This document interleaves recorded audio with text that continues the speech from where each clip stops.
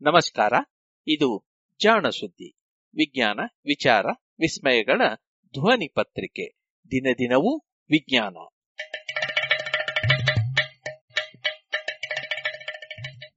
ಸಂಪುಟ 3 ಸಂಚಿಕೆ 292 ಜುಲೈ 10, 2020. ಜಾಣ ನುಡಿ.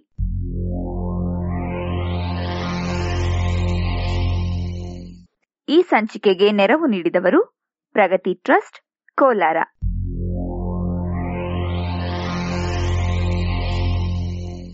ಲೇಸರ್ ಧಾತು.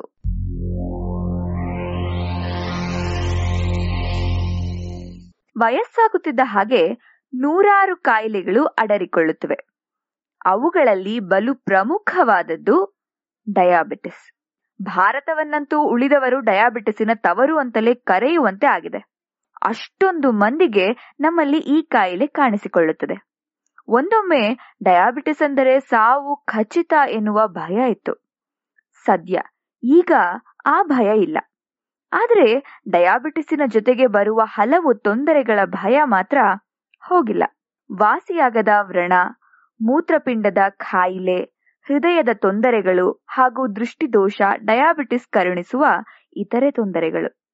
ಡಯಾಬಿಟಿಸ್ನಿಂದಾಗಿ ದೃಷ್ಟಿ ಕಳೆದುಕೊಳ್ಳುವವರಿಗೆ ಲೇಸರ್ ಚಿಕಿತ್ಸೆ ನೆರವಾಗುತ್ತದೆ. ಅತಿ ಸೂಕ್ಷ್ಮವಾದ ಬೆಳಕಿನ ದಂಡವನ್ನ ಬಳಸಿ ಕಣ್ಣಿನ ಬೆನ್ನಲ್ಲಿರುವ ಕಳಚಿ ಬಿದ್ದ ಪೊರೆಯನ್ನ ಬಹಳ ನಾಜೂಕಾಗಿ ಬೆಸುಕೆ ಹಾಕಿ ಕಣ್ಣಿಗೆ ದೃಷ್ಟಿ ಮರಳಿಸುತ್ತಾರೆ. ಈ ಚಿಕಿತ್ಸೆಗೆ ಬಳಸುವ ಲೇಸರ್ ಸಾಧನವನ್ನ ಆಗಗೊಟ್ಟ ಒಂದು ಧಾತು ಈಟ್ರಿಯಂ. ಅದುವೇ ಇಂದಿನ ಕಥೆಯ ಹೀರೋ. ಈಟ್ರಿಯಂ ಸ್ಕ್ಯಾಂಡಿನೇವಿಯಂ ಟೈಟಾನಿಯಂನಂತೆಯೇ ಒಂದು ಟ್ರಾನ್ಸಿಷನಲ್ ಲೋಹ. ಬಲು ಮೃದುವಾದ ಬೆಳ್ಳಿ ಬಣ್ಣದ ಲೋಹ. ಇದರ ಪರಮಾಣು ಸಂಖ್ಯೆ 39. ಅರ್ಥಾತ್ ಇದು ಧಾತು ಪಟ್ಟಿಯಲ್ಲಿ 39ನೆಯ ಲೋಹ. ಹಾಗೂ ಇದರ ಪರಮಾಣುಗಳಲ್ಲಿ ಎಲ್ಲದರಲ್ಲಿಯೂ 39 ಎಲೆಕ್ಟ್ರಾನ್ಗಳು ಮತ್ತು 39 ಪ್ರೋಟಾನ್ಗಳು ಇದ್ದೇ ಇರುತ್ತವೆ. ಸಾಮಾನ್ಯವಾಗಿ ಟ್ರಾನ್ಸಿಷನಲ್ ಲೋಹಗಳು ಹಾಗೂ ಇತರೆ ಧಾತುಗಳಲ್ಲಿ ಹಲವಾರು ಸಮಸ್ಥಾನಿಗಳಿರುತ್ತವೆ. ಅಂದ್ರೆ ಪ್ರೋಟಾನ್ ಎಲೆಕ್ಟ್ರಾನ್ಗಳ ಸಂಖ್ಯೆ ಸಮನಾಗಿದ್ದರೂ ಪರಮಾಣುವಿನ ಕೇಂದ್ರದಲ್ಲಿರುವ ನ್ಯೂಟ್ರಾನ್ಗಳ ಸಂಖ್ಯೆ ವಿಭಿನ್ನವಾಗಿರುವ ಹಲವು ಬಗೆಗಳಿರುತ್ತವೆ. ಅತಿ ಹಗುರವಾದ ಹೈಡ್ರೋಜನ್ನಿನಿಂದ ಅತಿ ಭಾರಿಯಾದ ಯುರೇನಿಯಂನವರೆಗೆ ಎಲ್ಲ ಧಾತುಗಳಲ್ಲಿಯೂ 2 ರಿಂದ 16 ಸಮಸ್ಥಾನಿಗಳಿರುವುದನ್ನ ಕಾಣುತ್ತೇವೆ. ಇದಕ್ಕೆ ಅಪವಾದ ಇರುವುದೇ ಅಪರೂಪ. ಅಂತಹ ಅಪರೂಪದ ಧಾತು ಈಟ್ರಿಯಂ. ಇದರಲ್ಲಿ ಇರುವುದು ಏಕೈಕ ಸಮಸ್ಥಾನಿ. 50 ನ್ಯೂಟ್ರಾನ್ಗಳು ಇರುವ ಹಾಗೂ ಪರಮಾಣು ತೂಕ 89 ಇರುವ ಪರಮಾಣು ಅಷ್ಟೆ.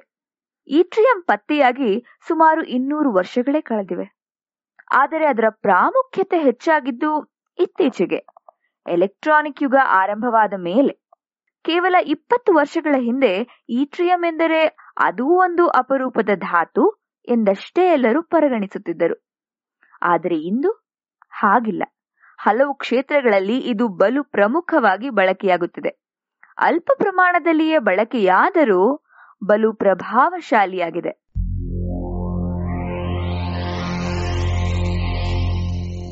ಈಟ್ರಿಯಂ ಪತ್ತೆಯಾಗಿದ್ದು 1787ರಲ್ಲಿ. ಸ್ವಿಸ್ ವಿಜ್ಞಾನಿ ಕಾರ್ಲ್ ಅರ್ಹೀನಿಯಸ್ಗೆ ಸ್ವಿಟ್ಜರ್ಲ್ಯಾಂಡ್ನ ಸ್ಟಾಕ್ಹೋಮ್ ಬಳಿ ಇದ್ದ ಕಲ್ಲಿನ ಗಣಿಯೊಂದರಲ್ಲಿ ಒಂದು ವಿಶೇಷವಾದ ಶಿಲೆ ಸಿಕ್ಕಿತು. ಅರ್ಹೀನಿಯಸ್ಗೆ ಇದು ಟಂಗ್ಸ್ಟನ್ನಿನ ಅದಿರು ಎನ್ನಿಸಿ ಅದನ್ನ ಪರಿಶೀಲಿಸಲೆಂದು ಫಿನ್ಲ್ಯಾಂಡಿನ ಜಾನ್ ಗ್ಯಾಡೊಲಿನ್ ಬಳಿಗೆ ಕಳಿಸಿದ.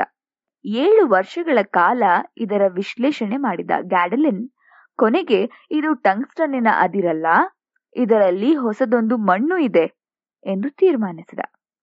ಆ ಅದಿರಿನಲ್ಲಿ 38% ಹೊಸ ವಸ್ತುವಾಗಿತ್ತು. ಆದರೆ ಅದು ಯಾವುದು ಎಂದು ಆಗಲೇ ತೀರ್ಮಾನ ಆಗಲಿಲ್ಲ ಅನ್ನಿ. ಗ್ಯಾಡೊಲಿನ್ ನನಗೆ ಸಿಕ್ಕಿದ್ದು ಈಟ್ರಿಯಂ ಆಕ್ಸೈಡ್. ಸಾಮಾನ್ಯವಾಗಿ ಯಾವುದೇ ಆಕ್ಸೈಡ್ ಅನ್ನ ಇದ್ದಿಲಿನ ಜೊತೆಗೆ ಇಟ್ಟು ಸುಟ್ಟರೆ ಇದ್ದಿಲು ಆಕ್ಸೈಡ್ನಲ್ಲಿರುವ ಆಕ್ಸಿಜನ್ನಿನ ಜೊತೆಗೆ ಕೂಡಿಕೊಂಡು ಕಾರ್ಬನ್ ಡೈಆಕ್ಸೈಡ್ ಆಗಿ ಬಿಡುತ್ತದೆ. ಬರಿದೇ ಲೋಹ ಉಳಿಯುತ್ತದೆ. ತಾಮ್ರ, ಸತುಗಳ ಪತ್ತೆಯಾಗಿದ್ದು ಹೀಗೆಯೇ. ಇದ್ದಿಲಿನ ಜೊತೆಗೆ ಮಣ್ಣು ಬೆರೆತು ಬೆಂಕಿ ಬಿದ್ದಾಗ ಲೋಹ ಎದ್ದು ಬಂದಿತ್ತು. ಲೋಹಗಳ ಪತ್ತೆಯಾಗಿತ್ತು. ಆದರೆ ಈಟ್ರಿಯಂ ಆಕ್ಸೈಡ್ ಹೀಗೆ ಸುಲಭವಾಗಿ ಇದ್ದಿಲಿನ ಜೊತೆ ಸುಟ್ಟಾಗ ಆಕ್ಸಿಜನ್ ಬಿಟ್ಟು ಕೊಡುವುದಿಲ್ಲವಾದ್ದರಿಂದ ಅದನ್ನ ಪ್ರತ್ಯೇಕಿಸಲು ಆಗಿರಲಿಲ್ಲ. ಆಕ್ಸಿಜನ್ ಅನ್ನ ಹೀಗೆ ಭದ್ರವಾಗಿ ಹಿಡಿದಿಟ್ಟುಕೊಳ್ಳುವ ಈಟ್ರಿಯಂ ಅನ್ನ ಪ್ರತ್ಯೇಕಿಸಿ ಶುದ್ಧ ರೂಪದಲ್ಲಿ ತಯಾರಿಸಿದ ಖ್ಯಾತಿ ಫೆಡ್ರಿಕ್ ಓಲರಿಗೆ ಸೇರುತ್ತದೆ. ಓಲರ್ ಯೂರಿಯಾ ಎಂಬ ವಸ್ತುವನ್ನ ತಯಾರಿಸಿದ ರಸಾಯನ ವಿಜ್ಞಾನಿ. 1828ರಲ್ಲಿ ಈತ ಈಟ್ರಿಯಂನ ಮತ್ತೊಂದು ಅದಿರನ್ನ ಪೊಟ್ಯಾಷಿಯಂ ಜೊತೆಗೆ ಇಟ್ಟು ಕಾಯಿಸಿ ಈಟ್ರಿಯಂ ಅನ್ನ ಪಡೆದಿದ್ದ. ತಾನು ಅತಿ ಶುದ್ಧವಾದ ಈಟ್ರಿಯಂ ಅನ್ನ ಪಡೆದೆ ಎಂದೇ ಈತ ಭಾವಿಸಿದ್ದ. ಸ್ಟಾಕ್ ಹೋಮ್ ಬಳಿ ಇದರ ಅದಿರು ಇಟರ್ಬಿ ಎನ್ನುವ ಹಳ್ಳಿಯ ಬಳಿ ಸಿಕ್ಕಿತ್ತಾದ್ದರಿಂದ ಇದಕ್ಕೆ ಈಟ್ರಿಯಂ ಎಂದು ಹೆಸರಿಟ್ಟರು. ಆದರೆ ಓಲರಿಗೆ ದೊರೆತ ಲೋಹವು ಅಶುದ್ಧವಾಗಿತ್ತು ಎನ್ನುವುದು ಯಾರಿಗೂ ಗೊತ್ತಿರಲಿಲ್ಲ. ಓಲರ್ ತಯಾರಿಸಿದ್ದು ಅಶುದ್ಧ ಲೋಹವೇ ಎನ್ನುವುದು ಗೊತ್ತಾಗಿದ್ದು 1843ರಲ್ಲಿ. ಮತ್ತೊಬ್ಬ ಸ್ವಿಸ್ ವಿಜ್ಞಾನಿ ಕಾರ್ಲ್ ಮೊಸಾಂಡರ್ ಈಟ್ರಿಯಂ ಆಕ್ಸೈಡ್ ಅನ್ನ ಇನ್ನಷ್ಟು ಕೂಲಂಕುಷವಾಗಿ ಅಧ್ಯಯನ ಮಾಡಿದ. ಆಗ ಈತನಿಗೆ ಅದರಲ್ಲಿ ಒಂದಲ್ಲ 3 ಬಗೆಯ ಆಕ್ಸೈಡ್ಗಳು ಇದ್ದದ್ದು ಗೊತ್ತಾಯಿತು. ಒಂದು ಹಳದಿ, ಮತ್ತೊಂದು ಬಿಳಿ ಹಾಗೂ ಇನ್ನೊಂದು ಗುಲಾಬಿ ಬಣ್ಣದ್ದು. ಒಂದೊಂದನ್ನ ವಿಶ್ಲೇಷಿಸಿದಾಗ ಇವು ಒಂದೊಂದು ಪ್ರತ್ಯೇಕ ಲೋಹಗಳ ಆಕ್ಸೈಡ್ಗಳೆಂದು ತಿಳಿಯಿತು. ಬಿಳಿಯದು ಈಟ್ರಿಯಂ ಆಕ್ಸೈಡ್ ಎಂದು, ಹಳದಿಯದ್ದು ಟರ್ಬಿಯಂ ಲೋಹದ್ದೆಂದು, ಗುಲಾಬಿ ಬಣ್ಣದ್ದು ಏರ್ಬಿಯಂ ಎನ್ನುವ ಲೋಹದ್ದೆಂದು ತಿಳಿಯಿತು. ಅನಂತರವಷ್ಟೇ ಈಟ್ರಿಯಂನ ಶುದ್ಧ ರೂಪ ದೊರೆತದ್ದು. ಬೇರೆಲ್ಲ ಟ್ರಾನ್ಸಿಷನ್ ಧಾತುಗಳಂತೆಯೇ ಈಟ್ರಿಯಂ ಕೂಡ ಮಿಶ್ರ ಲೋಹಗಳಲ್ಲಿ ಬಳಕೆಯಾಗುತ್ತದೆ. ಅದರಲ್ಲೂ ಅಲ್ಯೂಮಿನಿಯಂ ಜೊತೆಗೆ ಇದನ್ನ ಸೇರಿಸಿದರೆ ಅಲ್ಯೂಮಿನಿಯಂ ಬಲು ಗಟ್ಟಿಯಾಗುತ್ತದೆ. ಹೀಗಾಗಿ ಅಲ್ಯೂಮಿನಿಯಂ ಮತ್ತು ಮೆಗ್ನೀಷಿಯಂ ಮಿಶ್ರಲೋಹಗಳಲ್ಲಿ ಈಟ್ರಿಯಂ ಅನ್ನ ಸೇರಿಸುತ್ತಾರೆ. ಇಂತಹ ಮಿಶ್ರಲೋಹಗಳು ಹಗುರವಾಗಿದ್ದರೂ ಗಟ್ಟಿಯಾಗಿರುವುದರಿಂದ ವಿಮಾನಗಳ ತಯಾರಿಕೆಯಲ್ಲಿ ಉಪಯೋಗವಾಗುತ್ತದೆ. ಹಾಗೆಯೇ ಈಟ್ರಿಯಂ ಬೆರೆಸಿದ ಧಾತುಗಳು ಕಾಂತಶಕ್ತಿಯ ಜೊತೆಗೆ ಪ್ರತಿಕ್ರಿಯಿಸುವುದರಿಂದ ಇದನ್ನು ರೇಡಾರ್ ಉಪಕರಣಗಳ ತಯಾರಿಕೆಯಲ್ಲಿಯೂ ಸಹ ಬಳಸುತ್ತಾರೆ.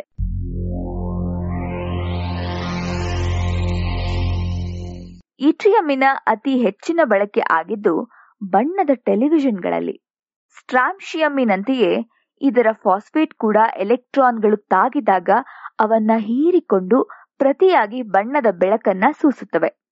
ಹೀಗಾಗಿ ಟೆಲಿವಿಷನ್ಗಳಲ್ಲಿ ಕೆಂಬಣ್ಣದ ಬೆಳಕನ್ನ ಸೃಷ್ಟಿಸಲು ಇದನ್ನ ಉಪಯೋಗಿಸುತ್ತಿದ್ರು.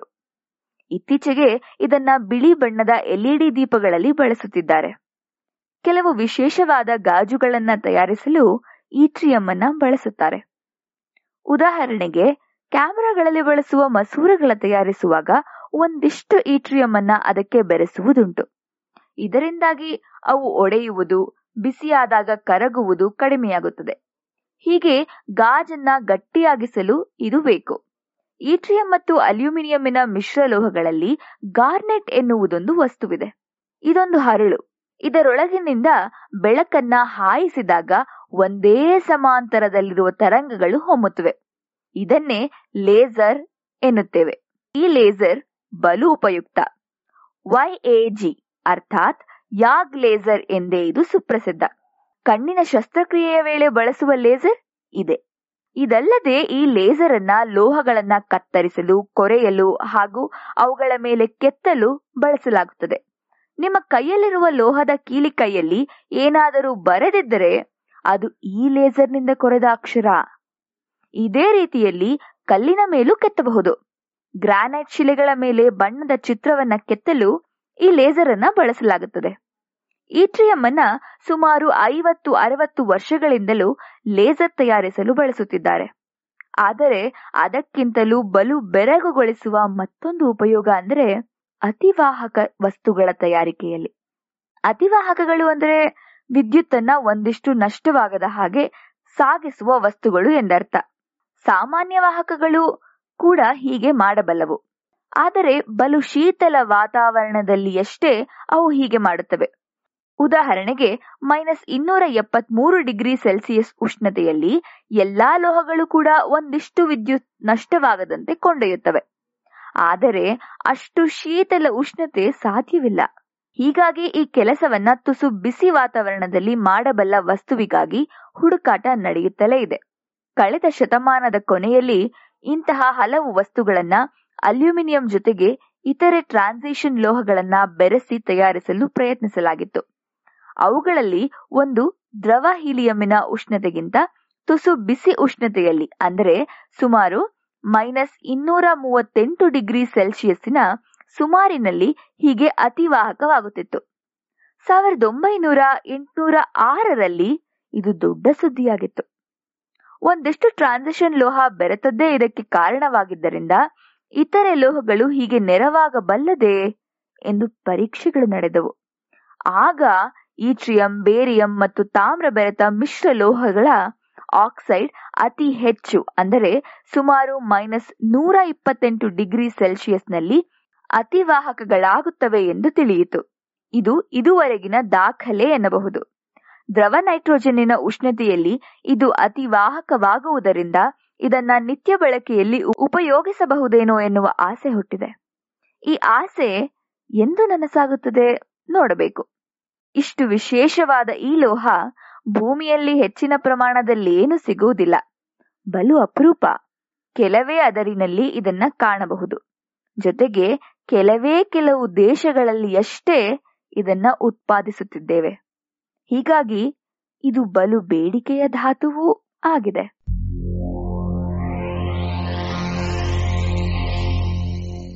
ಇದು ಇಂದಿನ ಜಾಣ ನುಡಿ. ರಚನೆ ಕೊಳ್ಳೇಗಾಲ ಶರ್ಮಾ. ಪ್ರಸ್ತುತಿ ನವ್ಯ ಎನ್.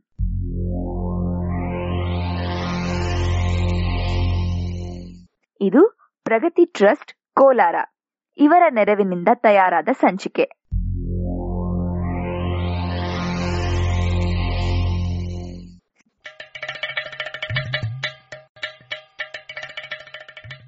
ಜಾಣ ಸುದ್ದಿ ಕುರಿತ ಸಲಹೆ, ಸಂದೇಹಗಳು, ಪ್ರಶ್ನೆಗಳು ಇದ್ದಲ್ಲಿ ನೇರವಾಗಿ 9886640328 ಈ ನಂಬರಿಗೆ ಕರೆ ಮಾಡಿ, ಇಲ್ಲವೇ ವಾಟ್ಸಪ್ ಮಾಡಿ.